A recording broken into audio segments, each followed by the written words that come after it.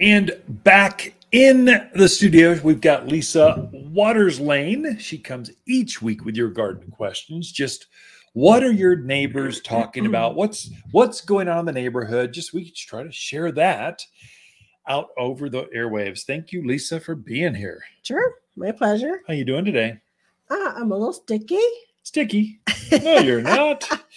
It's a little muggy out there. It is. It's humid. You can tell It's monsoon season because it's humid. The plants. Oh, they love it. They don't even need to be watered when it's this humid. They pick up moisture from the foliage, from just out of the air. That's what orchids do and mosses, and they don't actually need to be watered. They're picking it up through the moisture in the. So you're not telling people to stop watering, right? Oh no! Okay. Don't do just that. Wanted to clarify. They're finally hydrated where they can. Did you notice what happened to the peach tree? Oh yeah. They went from tiny peaches for like ever, a little bit of humidity, boom, they're ripe. Yeah, just like that. Ready. They quadrupled in size and now they're ready. Yeah, it's amazing. All the flowers in the pots out front. I mean, they were making it through. They were doing okay. Those look pretty good. A little bit of rain, a little humidity, and they look fantastic. Gorgeous. Yeah. Absolutely gorgeous. Yeah. So It's all about the summer rains are the best. Soil is warm. Air, humidity's in the air. It's actually physically just warmer. They like that. And then they've got that cloud cover that kind of shades things. So it's like the perfect. That's why I say the summer growing season is almost a better planting season than the spring, because spring is the soil's cold.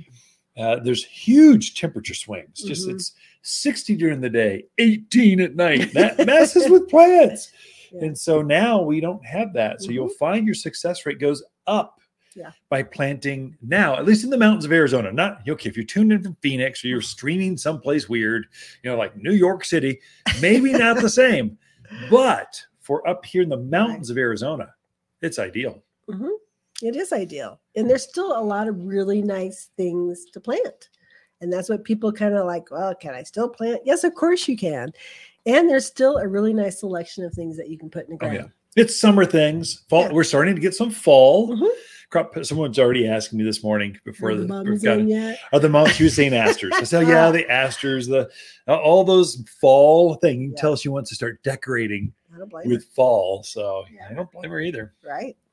But this is our question. It is. We should not the decoration segment. Right. All right. Paul's in Prescott, and he has a Carpathian walnut. It's been in the ground about 3 years. He says it's a beautiful tree, but he's only had one walnut on it. Oh. Wants to know, is he doing something wrong? Is it just that tree in this area? What can you do to help? He's obviously has a pollinator because he had one nut. So there's something there to help pollinate back and forth. So probably what's coming down to one of two things. One, it's going to be age. Just it's still immature. Walnuts need to be a little bit older. So they need to be in the ground at least 2 years. And they really need to be 7, 8, 10 years old before they start to put on that huge, robust, nut count.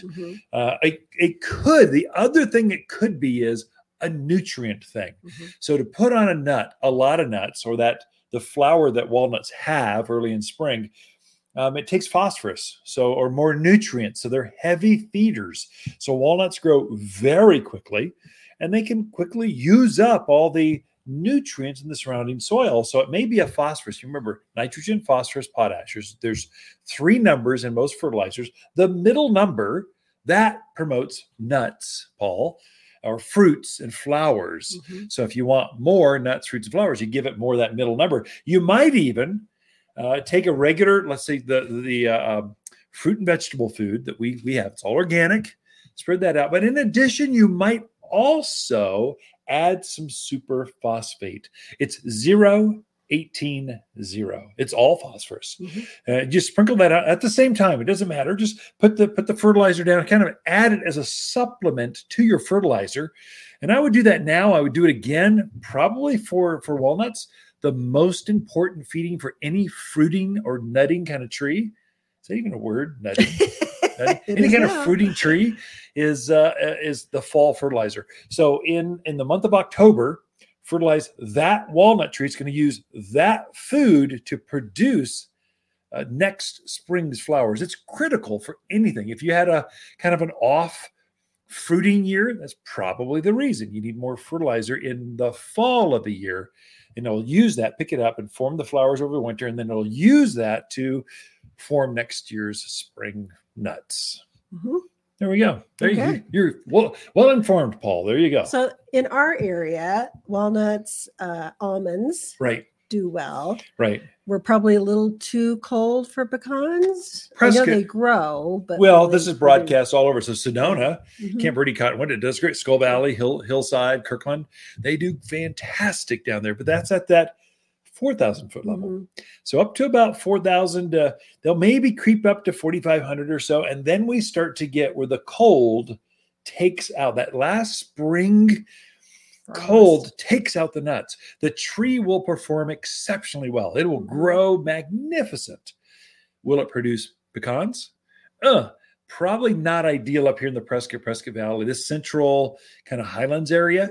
But the next step down, that's where they're going to grow. And then, of course, Phoenix and those, Wilcox, that's where they grow most of the pecans in the country down there. Okay. So.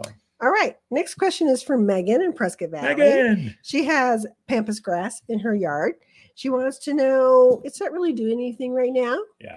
When is it supposed to start blooming? When should she be looking for those blooms to come on? Everyone wants it to be fall already. Huh? We get a little bit of rain and the pressure's off on heat and they want it to be fall. So Megan, fall. It's not fall yet. So you're about a month early.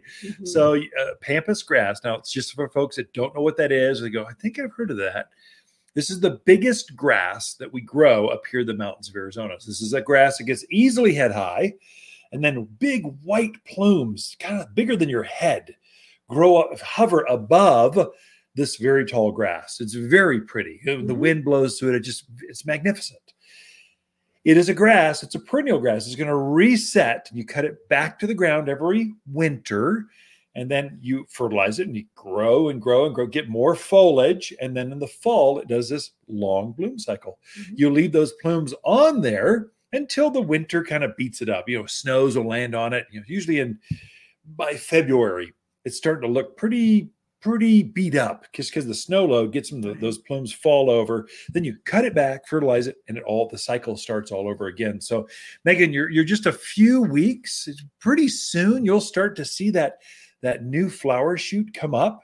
So I would say if you really want beautiful, pampas grass, you want over the top, you want lots of those white plumes, give it some superphosphate right now. We mentioned that for Paul, for the walnut trees, but it's even more effective for pampas grass. Any blooming grass, anything that blooms, sprinkle some of that on there right now, and it'll use that immediately to form more plumes this fall. So fall, September through the end of the year. That's when it's going to bloom. Megan, be patient. Be patient. We don't have mums yet, but they're coming at the same when the pampas grass, asters, when the pampas grass blooms. There you go. All right. Last question I think we can sneak is from John. He has 3 large elms, about 40 feet tall. The leaves are being eaten by something. They look almost lacy. Yeah. He wants to know what causes that and how can he treat it. So we have a few elm trees here. So elms grow wild here. They're not native, but they grow wild. There's a Siberian elm or a Chinese elm. They're the same thing. But they have a little worm called an elm leaf skeletonizer, a little tiny caterpillar. They get up there and they start scraping the tissue off of the leaf. And so you get this lacy. You described it perfectly, John. It's lacy look to it. It's very common. So especially on the native varieties or the ones that grow wild, they're very common. They love the taste of those. What to do? You spray, BT is the spray. So we've got a liquid you can spray on there. It's organic. The caterpillar comes out, digests some of the leaf and some of that BT, B as in boy, T as in Tom. B as in Tom. I was trying to think, is it B as in Tom or J as in John? B as in BT. They come out and eat, and they just stop eating, and they finally will drop out of the tree and die. That'll get rid of the damage. So kind of keep an eye on it. They happen every time this year. That's when they show up. So elm leaf skeletonizer. Take care of them, or they'll strip the tree clean. So that's all we got time for. Thank you, Lisa. Ken and Lisa Lane, the Mountain Gardeners. Be right back after this.